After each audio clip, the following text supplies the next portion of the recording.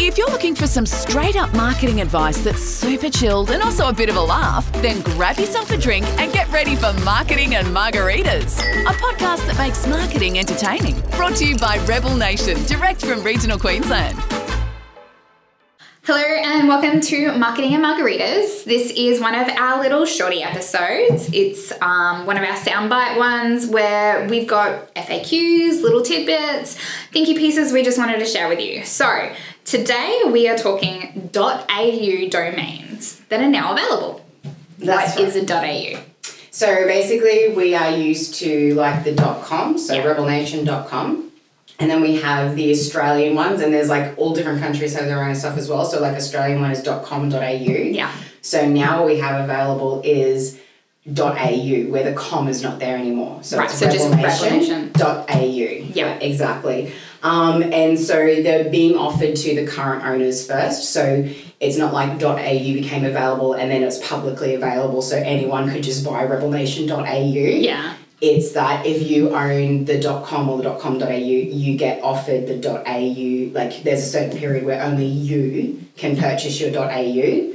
But you're not offered, like someone's not coming to your door and go, would you like to buy this? You actually have to go do it yourself. You got to go through your domain register. Yeah. So I think that's a really good point. No to one's make. going to come and go, here, do you want this? You have to do it yourself. Yeah, and I mean, people will be getting emails and stuff from their domain. Like, if you've got a domain purchase with somebody, chances are they're going to have said, hey, all of our customers, .au is now available. But if you don't know what that is, you're probably just going to be like, delete, don't care about your spammy shit.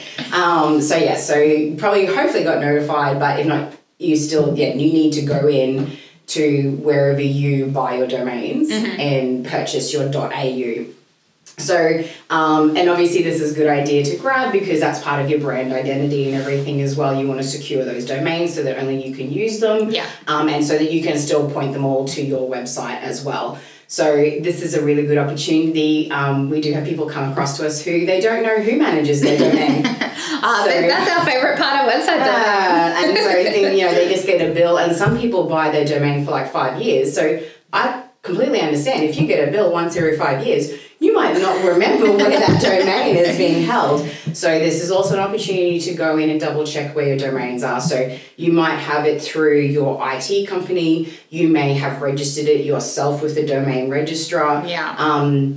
Hopefully it's one of those two things. Like sometimes marketing agencies do, like we used to purchase domains for people, but we don't anymore because there's a lot of tech stuff that is not our skill set. So we partner with IT people to do that part. Or your web developer. Yeah. That would also have the skill set. If it's just a dedicated web developer and that's all they do, then they may also have your domain. So yes, make sure you go out there, find out where your current domains are and purchase your .au. Fantastic. Thanks for joining us. Cheers.